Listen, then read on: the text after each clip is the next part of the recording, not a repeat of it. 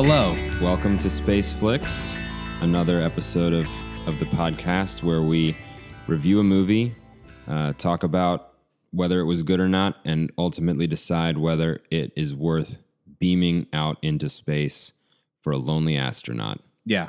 who can only watch a few movies a year. He has very, very few entertainments at Very his disposal. poor internet. He's got the majesty of space, right? 90% of their time is enjoying the majesty of The space. infinite universe that surrounds him and envelops him in a cold darkness. And he's also got and he's got a little TV screen. these curated movies that we beam to him in space. So, yeah, today we're going to be talking about Alfonso Cuarón's Roma, a Netflix film. Mm-hmm. This actually marks the first streaming film that we have reviewed. Oh, that sounds right. That's almost certainly I don't true. think Although we will review another. Yes, to be named later. Yeah, but a I little know. teaser there for you. Yeah, that's definitely true. And this is kind of we're in the beginning of potentially a new era where streaming services such as Netflix and Amazon, they're making films and trying to start, they're trying to make prestige films and They're trying to build up libraries of sort of must-see content, right? And they're attracting clearly, A-list Hollywood talent from directors and actors and writers, etc. So Cuarón, obviously one of the top names. He won. What did he win for Gravity? Best Director? Best Director. Okay. Yep. So he's an Oscar-winning director. Yep. And Roma is his latest film released on Netflix. Well, let's say what can we say about our expectations leading into the movie? Well, I mean, I think it's important to call out that Netflix has been hungry for awards. Mm-hmm. I think somewhere in the algorithm, Netflix's algorithm, it's like, Oscar-winning movies get eyeballs, right? And so, like, what if we made the Oscar-winning movies, right? Yeah, I sort of think of it almost like Amazon, how the store, where it almost feels sometimes like Amazon is like, what don't we sell yet? Mm-hmm. We should start selling that. Right. It's kind of like, how do we become the thing that sells everything so nobody bothers ever going anywhere else but here? And it definitely feels to me like Netflix is trying to do that with content. When you look at just the sheer breadth of titles that they're putting out. Yeah. It's a huge number, but it's also like, lots of children's programming and lots of kind of TV sitcom-esque Cooking shows and Queer documentaries, Eye, children's shows, Roma, Yep. action thrillers, TV shows, movies. It's just like, what do you want? Everything. Netflix has it. Yeah, and I think you're right that they're hungry for an Oscar, but I think not specifically for an Oscar, but like for everything. They want everything. Of which Oscar-winning films is a part. Thing. Yeah. It's a significant part of what people want from their content. And so when you call out, like, what do you expect going into this movie? It's like, well, I expect that Netflix is going to give me everything it's got. It's going to like wind up and like really go for it, right? Now, I don't know what that meant specifically, but I knew that they were like, they're going to back up the truck. They're going to get A-list talent. They're going to try to win Best Picture. Yeah, and I guess I assume also that this is going to be I assumed for all those reasons that this would be a really pure artistic expression because they don't have to sell tickets. Yeah, it's not like a studio that they want to get an Oscar, but also they need to put butts in seats and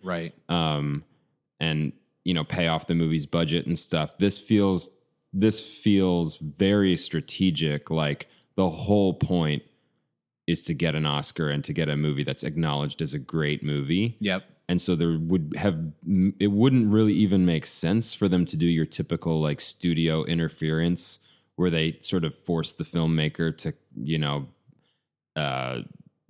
bend in certain ways to, satisfy different demographics and stuff. Like right. It felt to me, and I sort of assumed the way it was like, they were like, we want Alfonso Cuarón, or we want, this kind of like artist, and we just want to give them as much money as they ask for, and then we just want them to make whatever movie they want to make. Right. The requirement being, make us a movie that's probably going to win an Oscar. Right. Yeah. Yeah.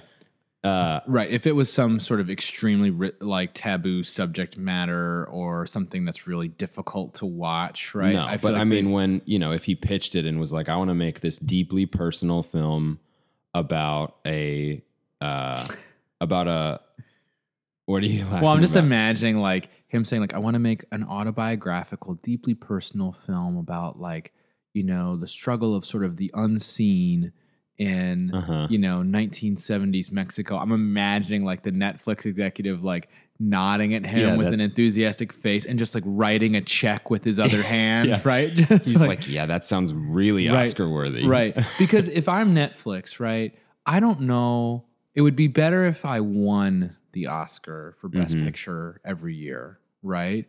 But I know that that's not going to happen, right? Only one team wins the NBA championship every year. Only one film wins the Oscar, right? Mm-hmm. But like 8 films get nominated for the Best Picture going forward. And if I'm Netflix, I'm like, I need a nominee in there every year. Yeah. Right? Like, because what do people do with Oscar-nominated films? They're like, well, I got to see all of them, right? And what do they have to do then?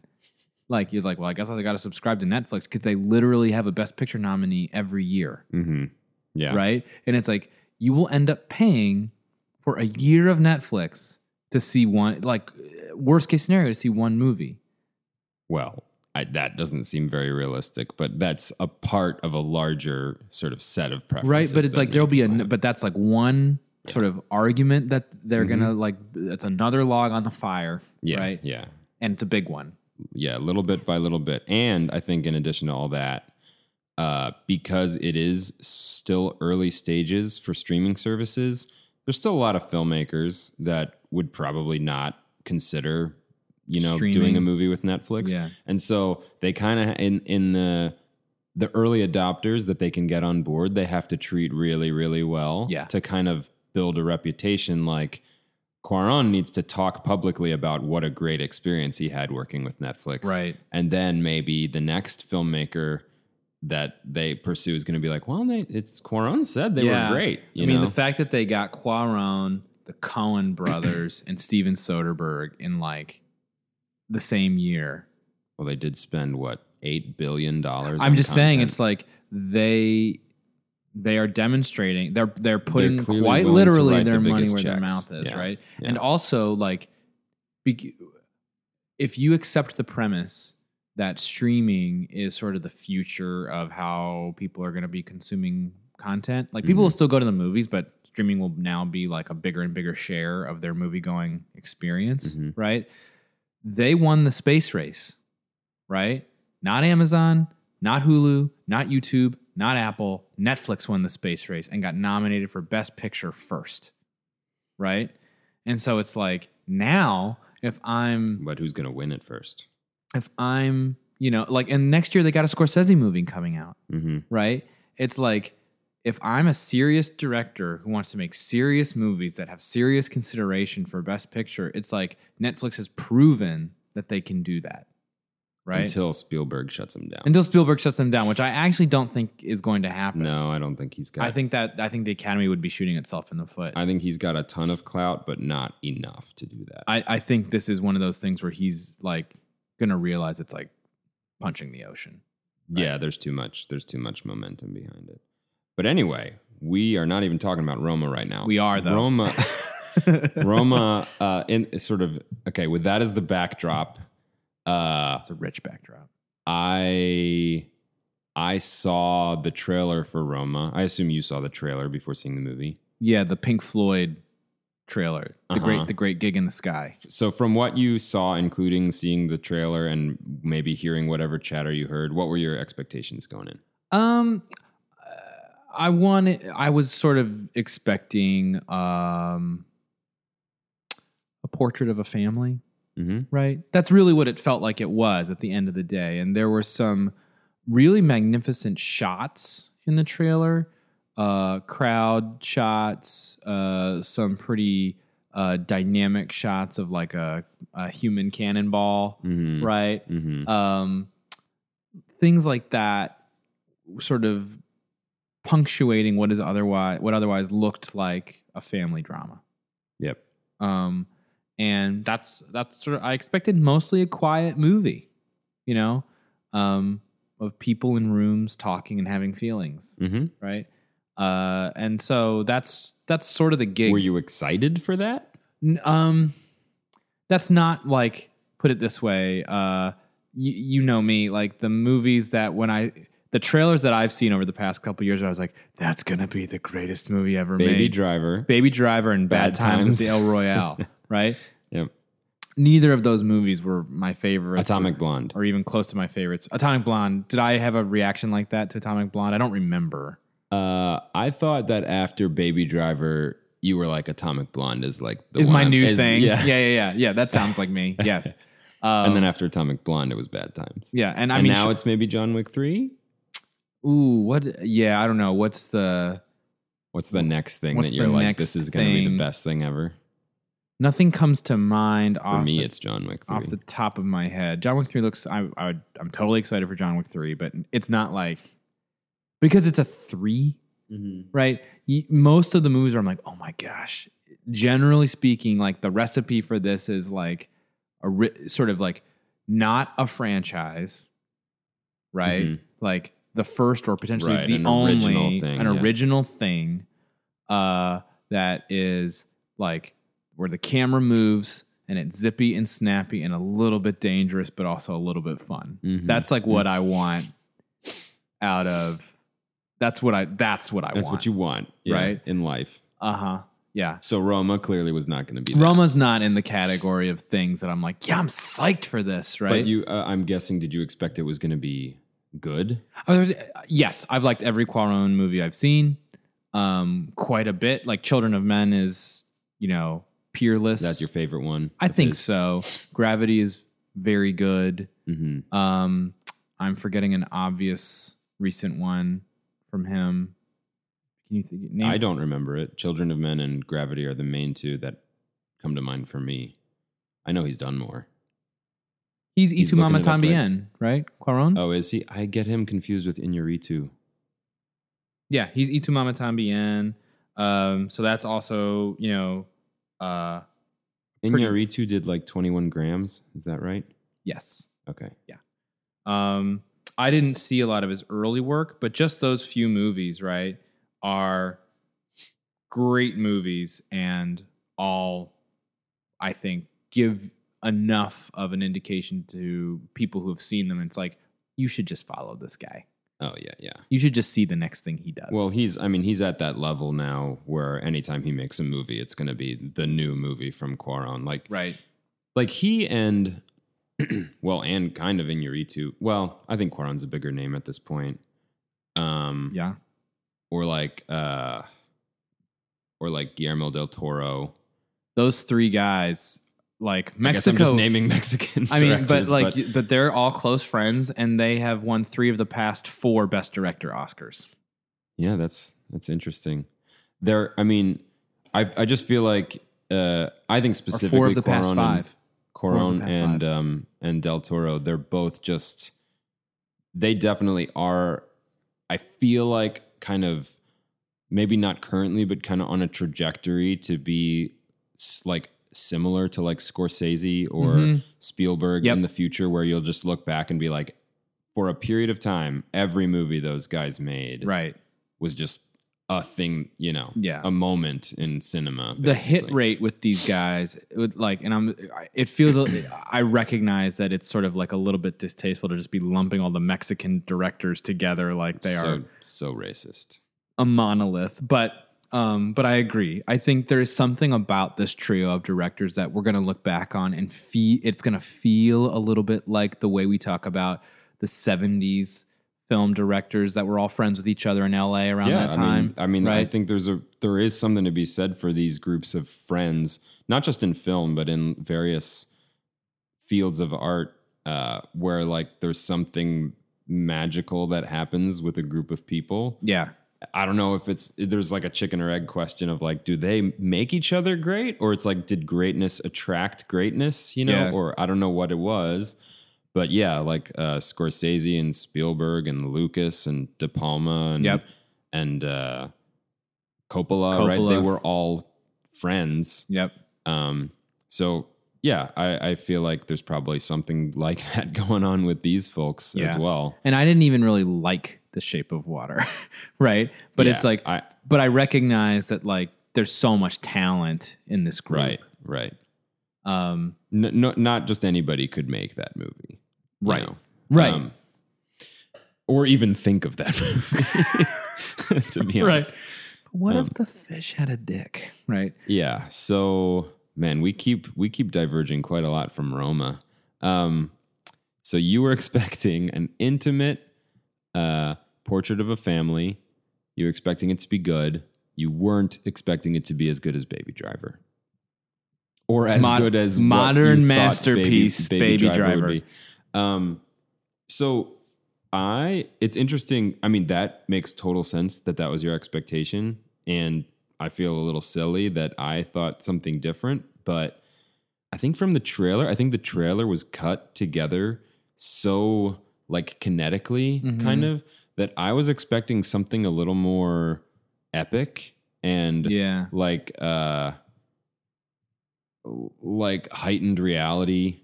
I thought the movie was going to go places that it didn't really go. Like put it this way, the trailer has like you said, a guy being shot out of a cannon, like massive crowds, fire. I thought there was going to be a fantasy element to the movie. Oh, okay. Like Pan's Labyrinthy? No, not Pan's Labyrinthy, but I guess more like, did you see Dancer in the Dark? Yes. I guess I was expecting maybe something like that. Like there would be sequences that took place more in her mind or something. Again, just because I think of the way they put the trailer together, I was expecting something. I can't really describe exactly what I was anticipating. Right. But it made it look like there would be stuff like that. And having seen the movie, I'm like, oh, it's not really what I was expecting. But anyway, I think what you were expecting is a lot closer to what the movie was. Yeah. I think the trailer ends with a shot of wet socks drying. Mm-hmm. And to me, I was like, it's going to be a lot of this, isn't it? That was sort of my suspicion. I've seen wet socks drying. I was like, you put all the most exciting stuff in this trailer, but it's mostly going to be wet socks drying, isn't it? Right? Which, don't get me wrong, I liked the scene of wet socks drying, but it just sort of like, but that was the thing that tipped me off, right?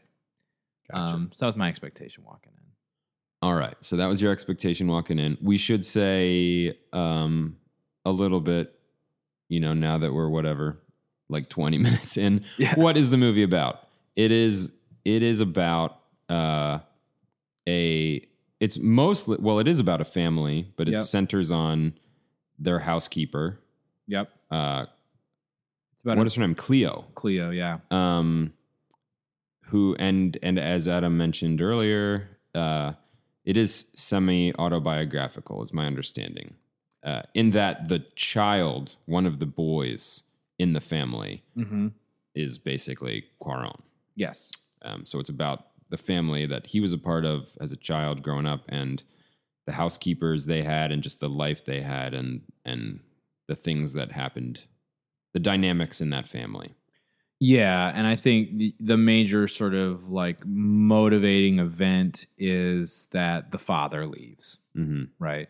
And so it's basically what happens to an middle upper class family in Mexico City in the 1970s when their sort of academic father bails, and what happens to this family, and it's all through the eyes of the housekeeper, right? Right.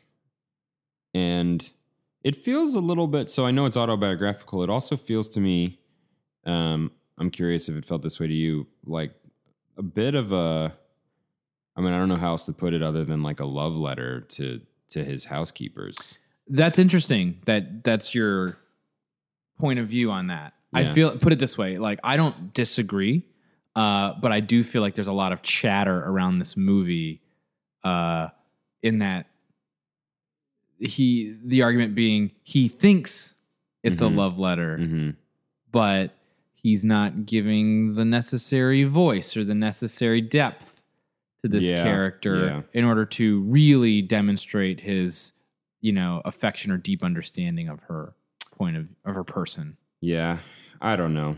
I think I suspect I won't have much of substance to say on that. I think that it's hard. I think there's a, like, in our woke culture, it's sort of like it's hard to really detach your perspective or really see someone else's perspective as much as you try. I think I feel like there's a lot of people who will criticize. I'm not even speaking specifically about this movie right now, but will criticize a movie for like not giving due respect to a culture or to a character's point of view or something.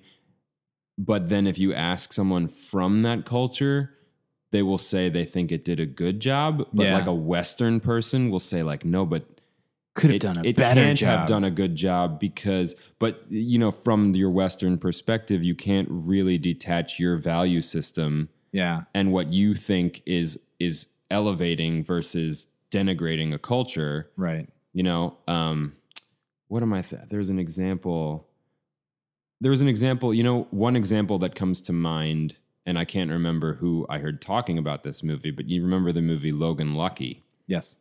I was talking to someone, or I don't think I was talking to someone. I think I was listening to a podcast or something where somebody was basically complaining about how much the movie was making fun of Southern culture. Yeah.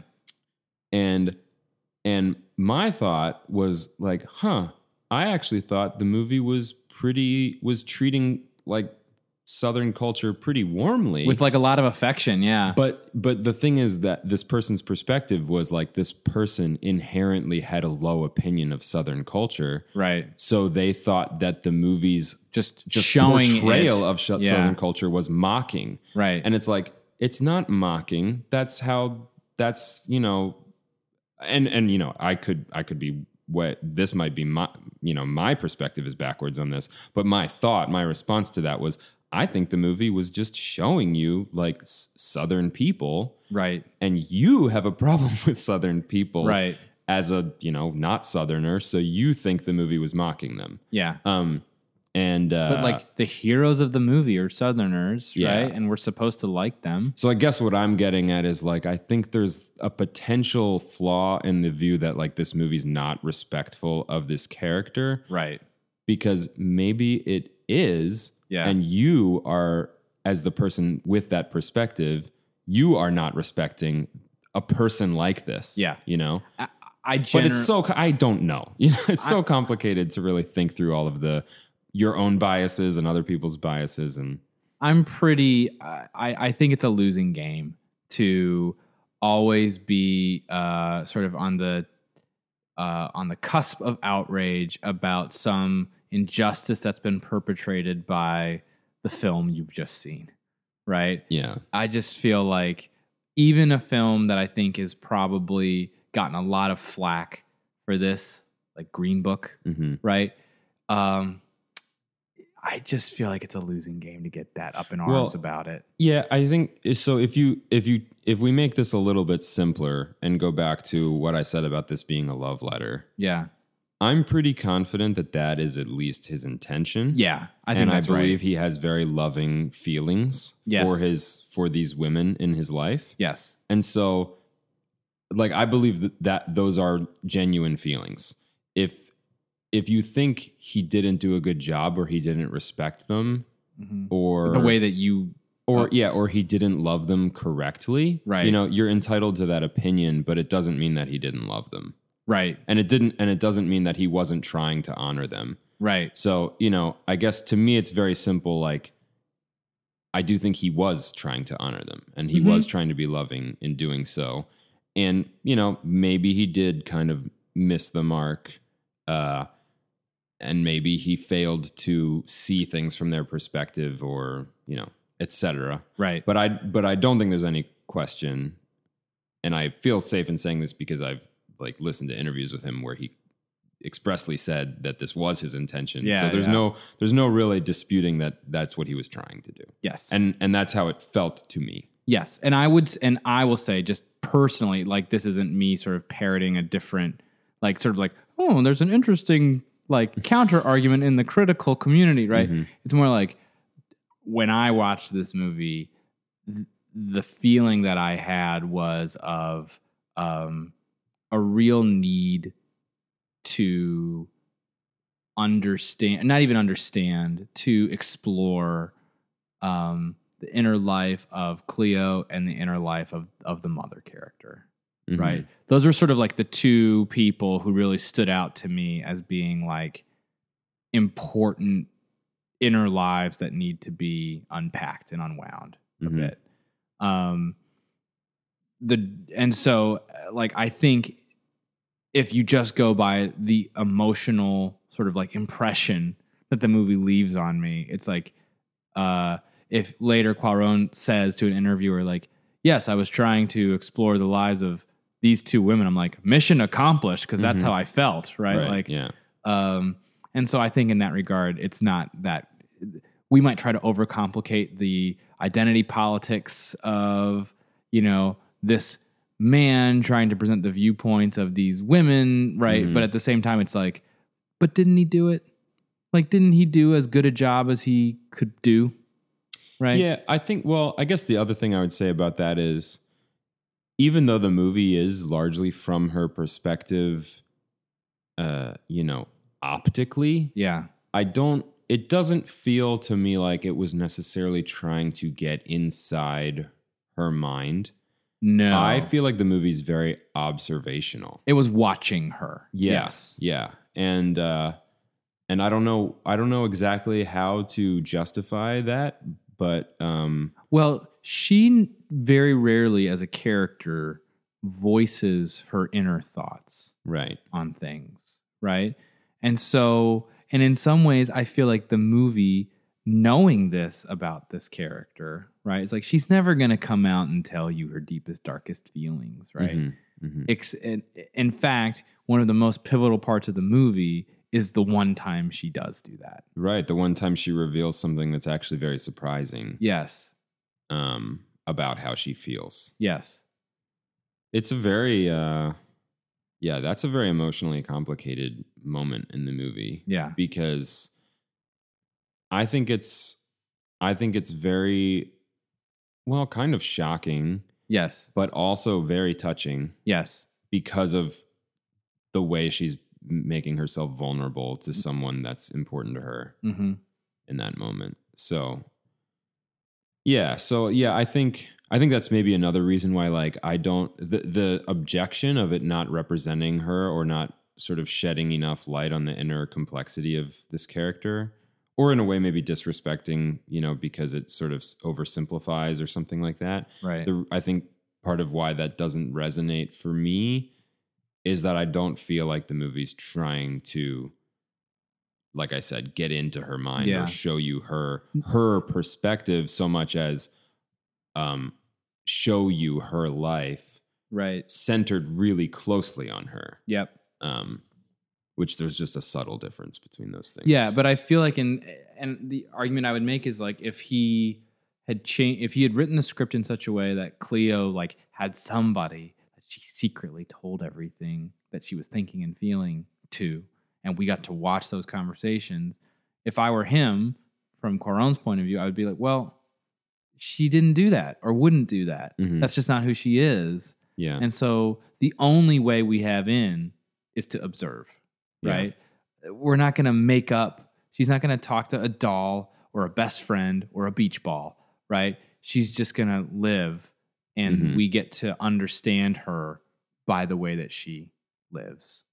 Yeah, and I think that realistically, especially when it comes to historical, pieces or anything that's portraying a character who's in a situation or in a society where they don't have much power and they are kind of more or less subject to the rules of a system that's totally out of their control. It's kind of tempting and easy as a modern viewer to be frustrated that's like, this character is not complex enough, or this character doesn't seem to, have agency or be, or have hopes and dreams or this or that. And it's like, but maybe a person in that situation, those things, we don't really appreciate how much those things are actually luxuries, you know? Right. Like having hopes and dreams or even having, let's say, like critical thinking when it comes to some of the societal structures you're subject to. Yeah. Like take, for example, I'm about to speak about something I know almost nothing about, but take, for example, North Korea. Do you really expect, like my understanding, what I've heard of of what it's like to be in North Korea from the, very few people who've gotten out, right, is that basically the majority of the population is completely brainwashed into thinking that Kim Jong-un is like a god and that they have no option other than to do exactly what they've been assigned to do. Yep. And that if they disobey the government in any way, that like he will know and he will have them executed. Yep. So like a person in a situation, I mean, that's extreme. Obviously, that's not the world that Roma is. Right. But it's an extreme example of where it's not really realistic to expect a person to have all of the inner dialogue going on, inner monologue rather. Right. That like a member of or at least a first world country, with all of the conveniences of modern life has, because we don't have any of those sort of first level Maslow's hierarchy of needs type of concerns. Yes. We're not hungry, we're not in danger, we're not shivering out in the cold, so we're just like, I wonder what my hopes and dreams are, or like, I wonder what my real potential as a human is, you know? And it's like when you're in a much less privileged situation, a person doesn't have those kinds of thoughts. So I think it's easy as a modern viewer to be like, this character's not complex enough. But it's like, you wouldn't be that quote unquote complex if you had sort of lower level needs you were trying to address. Yeah.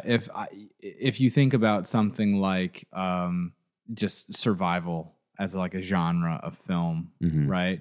Like part of what makes that type of film so fascinating is that those characters often don't have any sort of internal life that they're struggling through in the moment. No they're philosophical quandaries. They're figuring out how to open a coconut, right? They're figuring out how to start a fire. The more we're in danger or hungry or in dire need of something like that, the more we're just like animals. Like, for example, like there's a sequence in No Country for Old Men, right, where Anton Chigurh has been shot, right?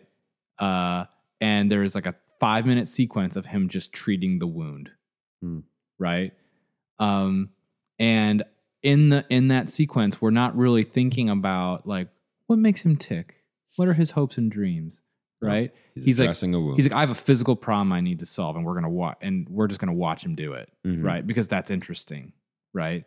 Because we're gonna learn about his sort of efficiency and his way of problem solving by virtue of the way he solves a physical problem. And it doesn't feel like it's oversimplifying him. No, right? It's just in that moment. And so it's like, it's a very revealing thing about the critic for them to say, they're not complex enough. It's like, well, you're judging somebody for not thinking about life the way that you think about life, right?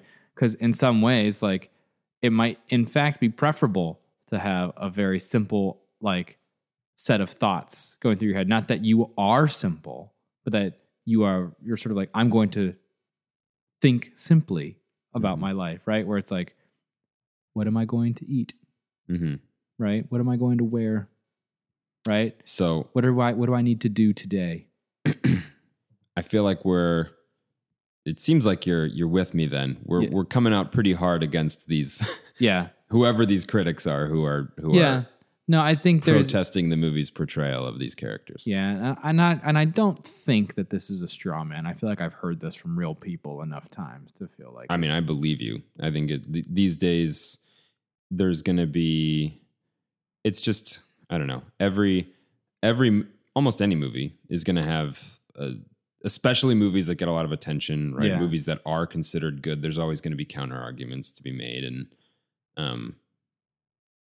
I don't necessarily think that there's no grounds for taking issue with this movie. I guess my focus here is why all of this doesn't bother me, and why I feel like the movie did a good job at what it was doing. Yep. Okay, so themes.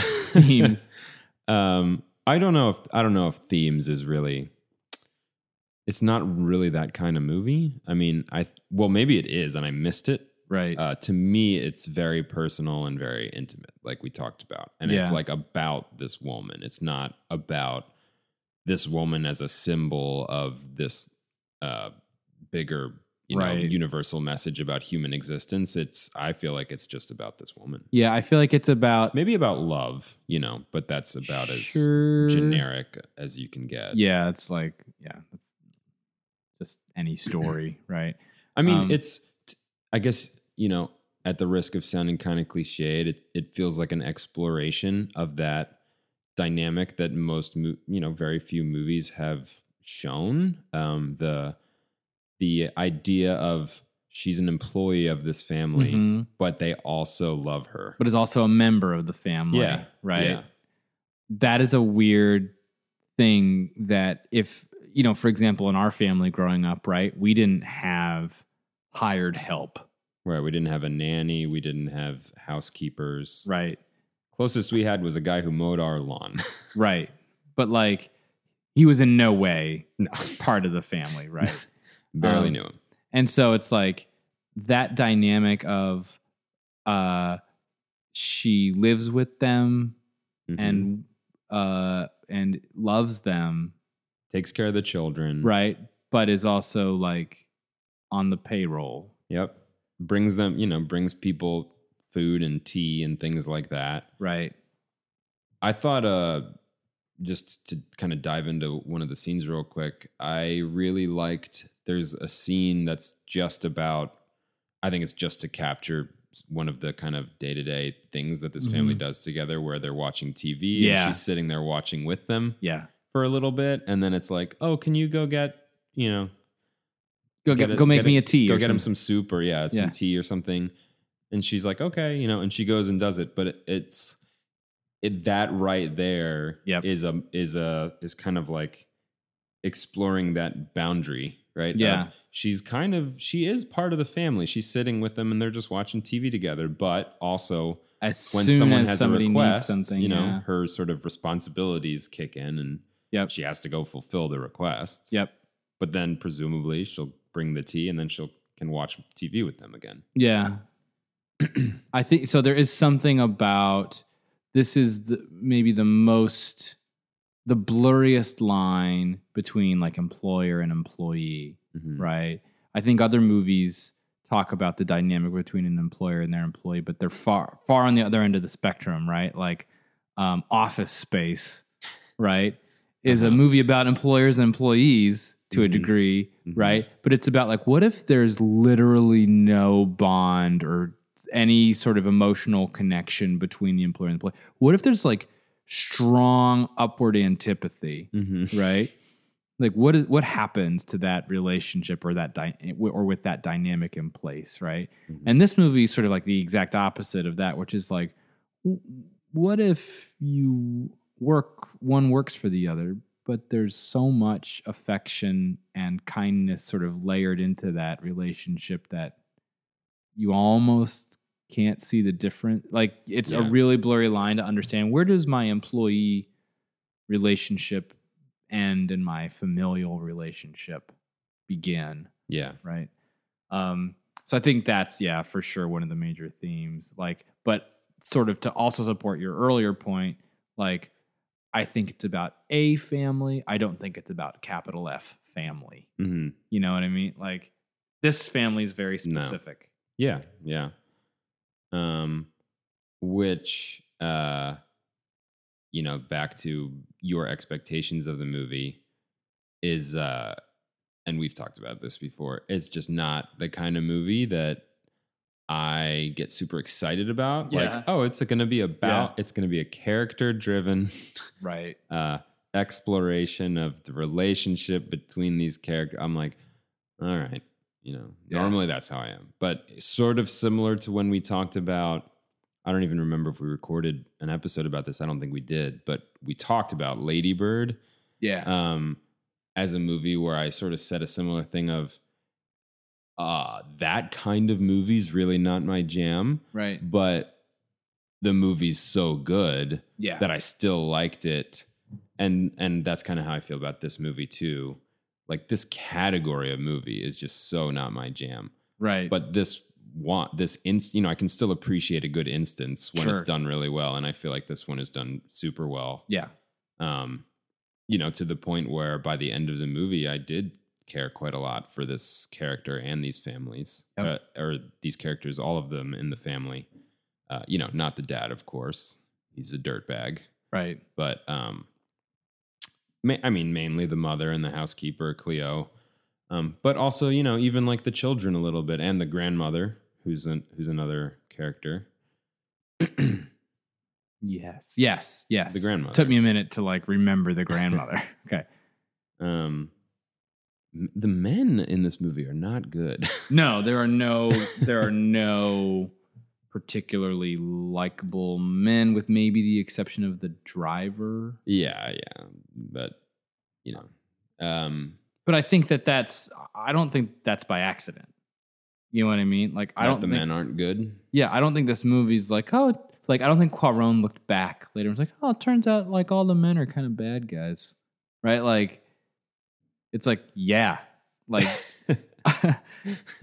yeah, they are bad. These women have to like make a life and like raise a household in spite of the sort of toxic presence of like various men in their lives, right? Which is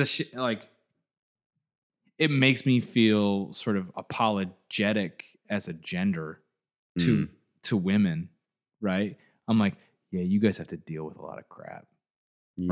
From this side of the fence. Of course, in both cases, I mean, for sure the men are really bad in this movie. But and I don't think the movie is about this, but I think what maybe exacerbates how bad the men are is the society in which the men are expected to support, like the women are relying on the men. Well, this actually gets back to our earlier thing, and I'm thinking about the father character, right? So this is a man who runs out on his 4 kids and his wife and his dog to pursue a relationship with another woman, right? And this is exactly the sort of like, if you use the lens of like self-actualization or like, your own personal happiness, right? He is following his bliss, right? He is following like what he wants and what he thinks will make him happy in his day-to-day life. What is actualization if not finding a beautiful woman? Like, and running off with her. And this is how he thinks he's going to be happy in life, right? And he has this luxury, to sort of use your word from earlier, of like just being like, what do I want? What are my hopes and what dreams? What would make me most fulfilled? Right? Yeah. Versus like the mother character is like, I don't have that luxury, right? Like, because foundationally, I care the most about like taking care of my kids. And so that's not really a choice that I can make.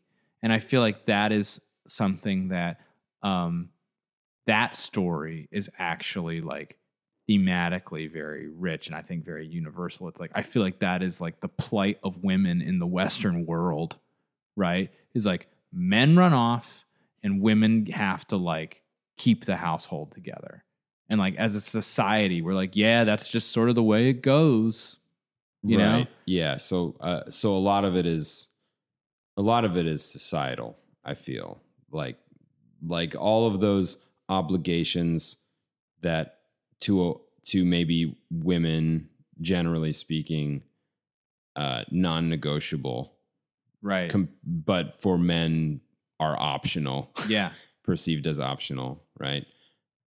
Those things contribute to scenarios like this feeling so unfair because I mean, it's kind of hard to imagine because you have to imagine an alternate dimension where we don't have all of the societal, conventions that we have today in place. But hypothetically, if you imagine a world where none of those expectations were any different between men and women, then a man running off might feel not like less horrible from a, he's a jerk perspective, but less horrible from a like, look at the desperate situation you've left your partner in. You've left your ex-partner in. Because in the case of this movie, it's like you said, the father leaves her with these children, and it's like now she is in this awful situation because she, presumably he was the source of income, and they have this house, and she has these children, and they have these housekeepers, and so now she's got to, figure out what to do. Yep. And similarly with Cleo and her boyfriend, it's like he knocks her up, and then for him to leave, she kind of, a woman in her situation, she would have expected him to take care of her and the child. Right. So for him to go, she's left like, what am I going to do? Who is more vulnerable than a pregnant housekeeper, in this society? Yeah. So anyway, but like I said, it's kind of hard to imagine an alternate dimension where it would just be fine for a man to leave because there's no expectation that men take care of women or that they are the breadwinners or that women are supposed to take care of children or anything like that. Yeah. Anyway, I don't know if I've articulated my perspective on this very well, but I just feel like the men being bad is partially because the men are bad, but even worse because of the society basically that they're in. And this actually gets us to sort of something that we hinted at earlier, sort of the revelation that Cleo reveals toward the end of the movie. And so spoiler alert, we're going to talk about that now. In the moment, at the conclusion of what I consider to be a very stunning sequence, and we'll talk about the best parts of the movie in a little bit, but like, after basically a ocean rescue, right? Some children are basically kind of being dragged out to sea, and Cleo, who cannot swim, manages to bring them back to shore. And she's exhausted, and they're exhausted, and everybody's a little bit emotionally raw. And she just sort of admits to the family as they sort of huddle around her, like she never wanted to have that baby and didn't want to keep it, right? The baby that she lost. The baby that she ended up having miscarried, right? And that to your point, like that is a shocking moment. We don't have any insights into how she's feeling about that baby. We sort of presume she is sad, right? Yeah. And, because a woman's not supposed to not want a baby. And that's exactly the thing. It's like, her boyfriend, the father of this child, who later becomes basically just a straight up enemy, a straight up villain in this movie, you know, he runs out and we sort of view that as like, well, you know, that's just another jerk guy running out, right? And then when she's like, I wanted to run out, right? I wished that there was a way that now granted, like physiologically, that's more fraught for her, right?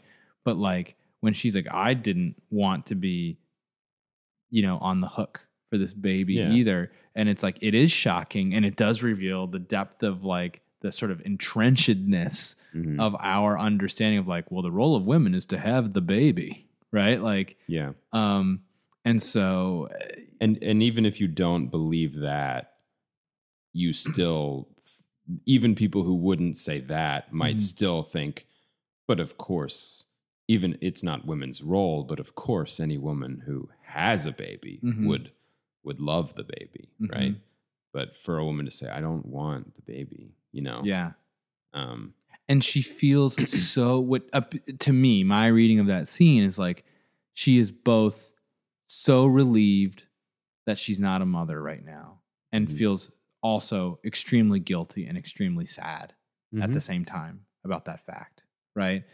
And it's like, that's one of the most complex sets of emotions conveyed in the film, right? Yeah. And because she is sort of struggling under the weight of societal expectations around how she is supposed to be as a housekeeper, as a woman, as a sort of an almost mother, but not, right? As a woman in that society. It just felt like in that moment, she's sort of revealing, like, without saying it and without even articulating it to herself this way, like, it is unfair, the expectations that are placed on me versus the expectations that are placed on somebody else, whether of a higher social status or a different gender, right? And so, like, that to me feels like another theme that's sort of like marbled throughout. Yeah. You mentioned I guess we're not really at that point in the agenda, but I kind of feel like talking about it. Best parts of the movie, because there's definitely some stunning sequences. There are some set pieces, yeah. Yeah. But that final scene in the on the beach, I don't know if I'm remembering this accurately, but I feel like, doesn't the camera, it's like a continuous shot, it's a crane, following her, crane shot, yeah, well into the water, yeah, right?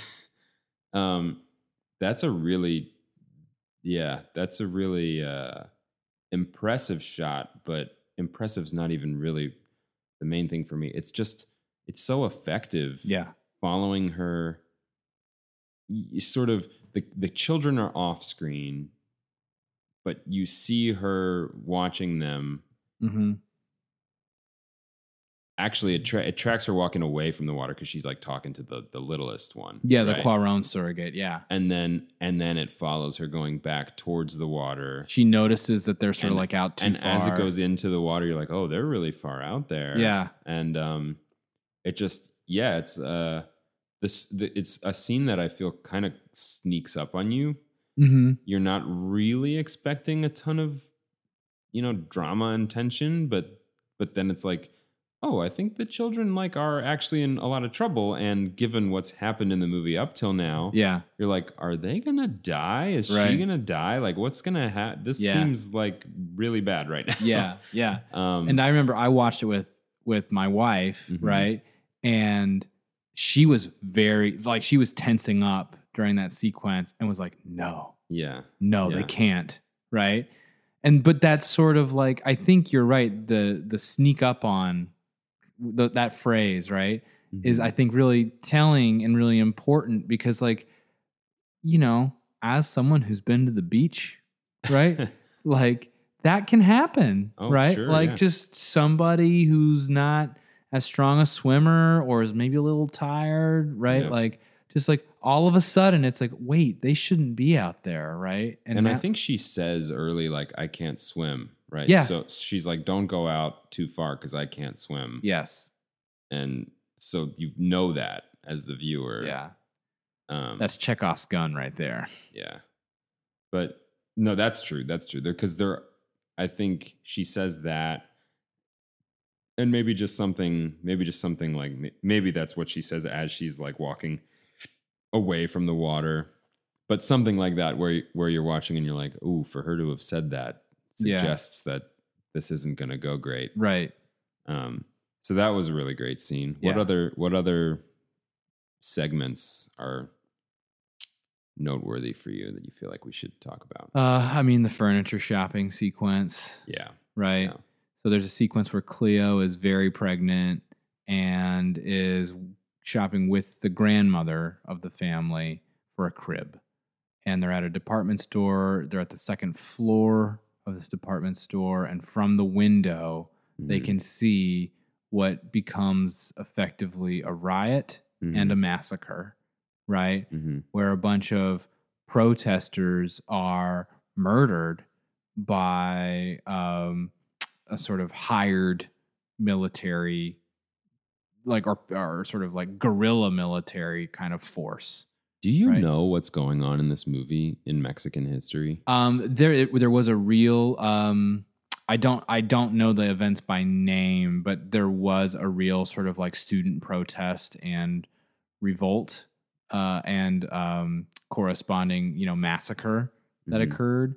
That was a real thing. And so, and this is based, I believe, on sort of Cuarón having lived through this and,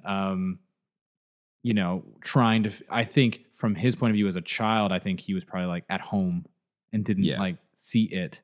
Right. And so I think he sort of had to conjure like, well, what would have been a situation where somebody would have seen this?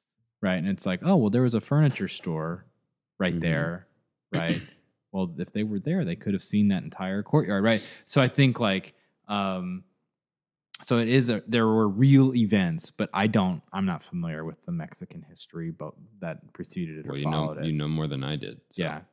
So that sequence where it's extremely domestic, right? Mm-hmm.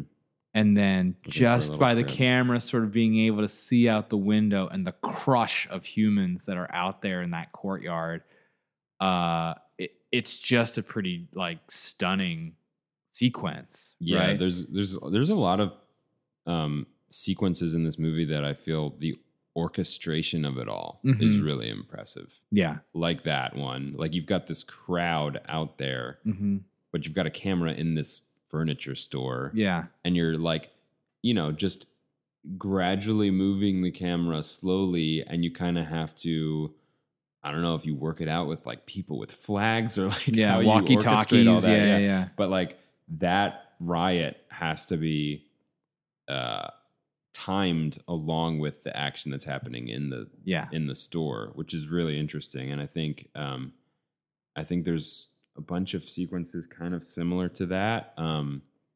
Another one that stands out for me, there's a big forest fire scene. Yeah, for sure. That involves quite a lot of people, some trying to put out the fire, some just kind of watching from a little bit more of a safe distance. Also, it's just a real fire in a real realish looking, forest setting. Yeah. The proximity, like, so it, like with lots of the set pieces in this movie, it just looks stunning, right? And then you sort of are fathoming, like, I feel like the same thing is true of the ocean sequence. It's like, these are just people standing right next to a fire. And there is something very true about that, right? Like, fire is like the epitome of something that is dangerous, that we also gravitate toward. Like, it's dangerous, but also life-giving, right? And so, like, the fact that, like, grown-ups and kids are just, like, standing within, single-digit feet of this massive forest fire and are taking little cups of water or whatever and, like, just trying to put it out and being totally ill-equipped for it, right? There's something about that entire sequence that is both, scary and surreal, but also real, right? That combined with sort of its visual impressiveness just makes for a highly memorable sequence. I also feel I think you're kind of touching on this. That scene in particular, but I think there's other scenes in the movie, has a quality to it that is, for me, evokes childhood, in the sense that as a child, you don't necessarily know, like, everything is, you sort of assume is okay until you see the adults around you panicking. Yeah. And that scene strangely doesn't feel like there's a great danger. Nope. Like, there's people who are super relaxed, who are basically just kind of watching, detached, as the struggle to put out the fire goes on. Right. And it felt to me like kind of like the experience of almost like if you were a kid in that situation. Yeah. And you just saw people, like, you assume they just have it under control. Yeah. And you're like, oh, neat, Let's go check out the fire. There's a big fire, yeah. And I guess what I took away from it was, I assume, or I'm guessing, that was based on a memory that Quaron has of a fire. And that's probably kind of what his memory of it is like, because he would have been a child. Yeah. And it would have seemed like not super dangerous, He right. probably would have just been like, wow, that's really something, Yeah. So anyway, those are all some solid scenes. What else? Anything else? I will definitely remember the car parking sequence when the father parks the car. Oh, yeah. Right? In the beginning. And in fact, I will remember I remember the arc of the car. Right? Like, I remember, like, the extreme care and delicacy with which he parks that car, right? And the total, like, just careless, violent way the mother parks the car, right? And then she sells the car. Yep. Right? Yep. And just that entire set of moments, little subplot, really, like, meant they really did it for me. Like, it was a perfect little metaphor, executed well. The way it was shot so as not to show the face of the father, like, during the sequence where he parks the car. It just really sort of set the table for me, as far as, like, I understand what kind of father this is. I understand how these children view this man, right? Yeah, that, to me, even more so that. And so, like, it was just so effective. And it wasn't the fire sequence or the ocean sequence or the crowd sequence, right? But it was so memorable for me. Do you have anything like that that's not one of the huge set pieces? Well, you mentioning the car just now just made me think of when she pulls the car in between two trucks or whatever. Yeah. And just totally wrecks it. And, doesn't wreck it, because they still get to their destination. Yeah. But that, I don't know if that's the first scene like it in the movie, but I feel like it gives you definitely a new perspective on the mother, where she just is like, well, I just, like, messed up this car big time. And then she's just kind of like, all right. Yeah. It really makes me like her a lot. Yeah. Kind of like, the show must go on. Yeah. That's not like a standout scene or anything. It just tickled me. Yeah, I think we probably covered all the main ones. Oh, I guess the other one would be when she goes to confront her, now ex-boyfriend at the martial arts, like, training ground commune thing he's at. Yeah. I feel like that scene's got some really beautiful footage. Yeah, you've got, like, the cannonball sequence. You've got like, all the trainees trying to balance on one foot with their eyes closed. Yeah, there's definitely some great shots in there. So all that stuff is great. But, like I said towards the beginning, the movie did end up being a lot more just realistic,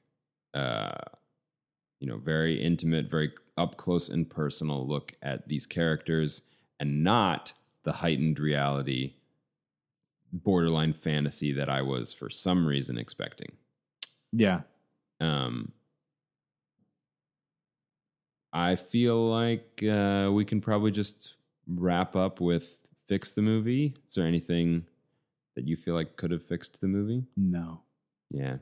There's nothing I would change about it. Like, because it's so personal, it's like, right. It's not like a movie where he it's didn't like, do anything wrong. Right. It's not like the plot mechanics are bad. There is Yeah. no real plot per se. Right. Would have lingered on the bucket a little longer. Right. Right.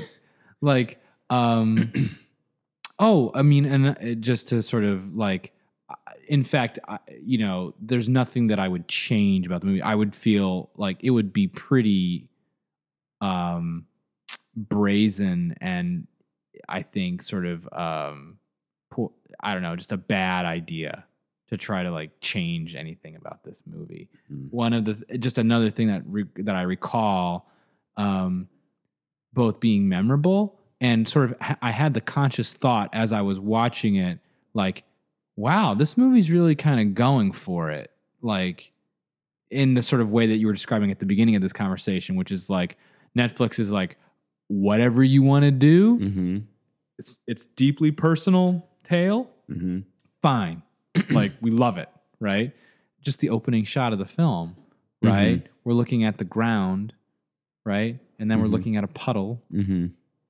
And then we're looking at an airplane in the reflection of the sky, right?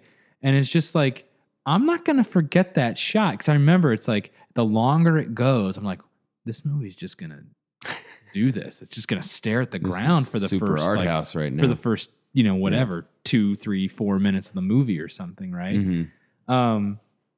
And just remember thinking like a movie that was more concerned with box office or ticket sales or just pleasing people, right? Would do something else. But he clearly was like, no, we are going to juxtapose like the daily sort of grind of keeping a household clean with the sort of the impossibility of a plane out of here, right? Which is how we close the movie too. Yeah. Right. And he's like, there is a world outside that you can get to if you hop an airplane and go, which is in some ways, I think, the father's journey, right? Like this metaphorical trip he takes to Canada, right? Which is also a lie, right?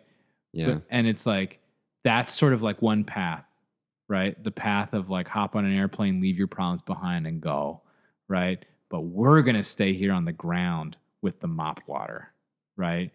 And that's the story we're going to tell here.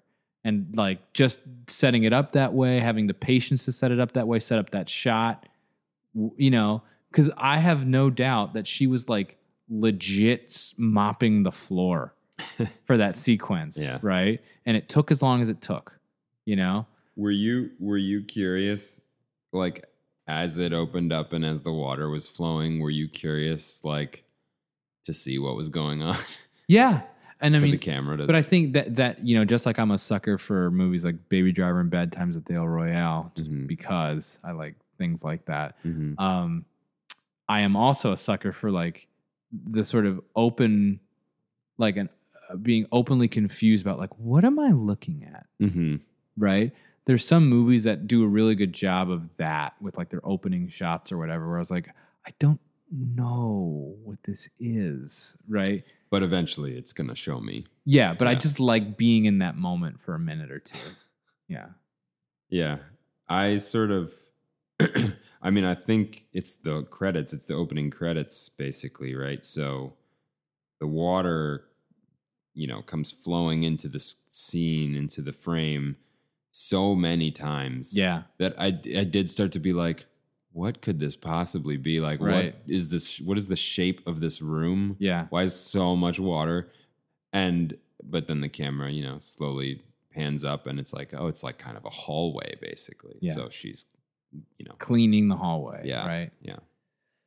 the rhythmic nature of the water, sort of foreshadowing the ocean sequence to my thinking, right? True. Like Yeah. So at any rate, like we've rattled off, 5 different things that we liked about this movie, and so in some ways, I think this is exactly sort of a recounting of things we liked about the movie, and there are so many. I could keep going, right? And the fact that at the beginning of this conversation, we're like, what were you hoping for? I was like, it's just sort of, there was a little bit of an eat your vegetables quality to watching this movie. But just by virtue of it being so good, it's, one of the movies we're talking about for space flicks, right? Yep. And why was it so, what about it was so good? It didn't really have much of a plot, right? Like, it's more like, it's just the filmmaking, right? Just the choices that were made to produce moments and shots were just so excellently done that it's like you can't help but be like, this is great. Like, I don't care that it's about what it's about, or I don't care that it's set when it's set. Like, all of these things are ancillary to just sort of high quality filmmaking at its core. Yeah. I definitely agree. It's very high quality filmmaking. I think I just also felt like, if you're going to do a movie that's mainly about a character, whether you want to call it a love letter or a portrait or whatever. Yeah.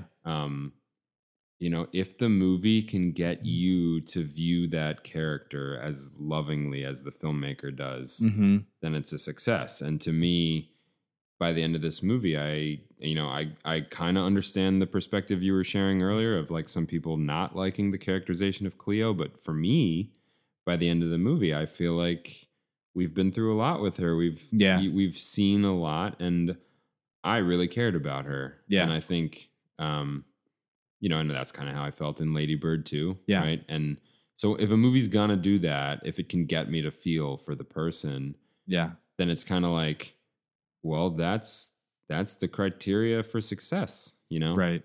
And I appreciate that, like in the same way that I like making new friends in real life, Right. It's like a rewarding might be stretching it. It's like kind of a satisfying feeling as a human being, right? To feel like you've gotten to know someone and kind of can appreciate them. Yeah. So to me, that's kind of what this movie did really successfully.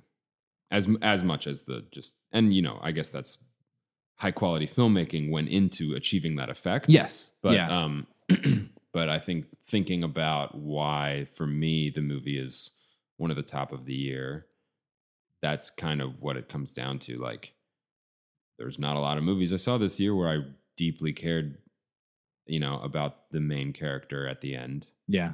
And still looking back on the movie, think very warm thoughts about that person. Yeah. And about those characters. Just to sort of complete the juxtaposition that we've sort of been doing throughout, which is like, I think we both, as an example of another film that we both really liked the filmmaking, but it didn't have the sort of emotional resonance that a film like Roma has, is like Bad Times at the El Royale, right? It's like, oh, what a really well-made movie, right? Like it's doing some of the whiz-bang stuff that I like in movies, right? But I didn't mostly care about any of those characters. A little at the end, too, right? But. And so it's like, that's a movie that I was ready to love, but it just sort of didn't have the emotional through line to make me actually care about these great pieces of filmmaking that I'm seeing, right? Versus Roma, which sort of like, it managed to have its cake and eat it too. Yep. So yeah, don't fix it. Don't change anything. All right, let's beam it up. Do the sound effect. We did it. It's supposed to be a very costly and like slow process. That sound effect makes it sound like now it's there. That's just the sound of me pushing the button to initiate the transmission, which will be done in 107 hours. Bytes sending bytes. Yeah. through space. Yep. All right. Well, that wraps it up then. That's Roma, Ladies and Germs. Yeah. Solid film. So, so that's this episode of Space Flicks. I'm Adam. I'm Dan. And thank you for listening.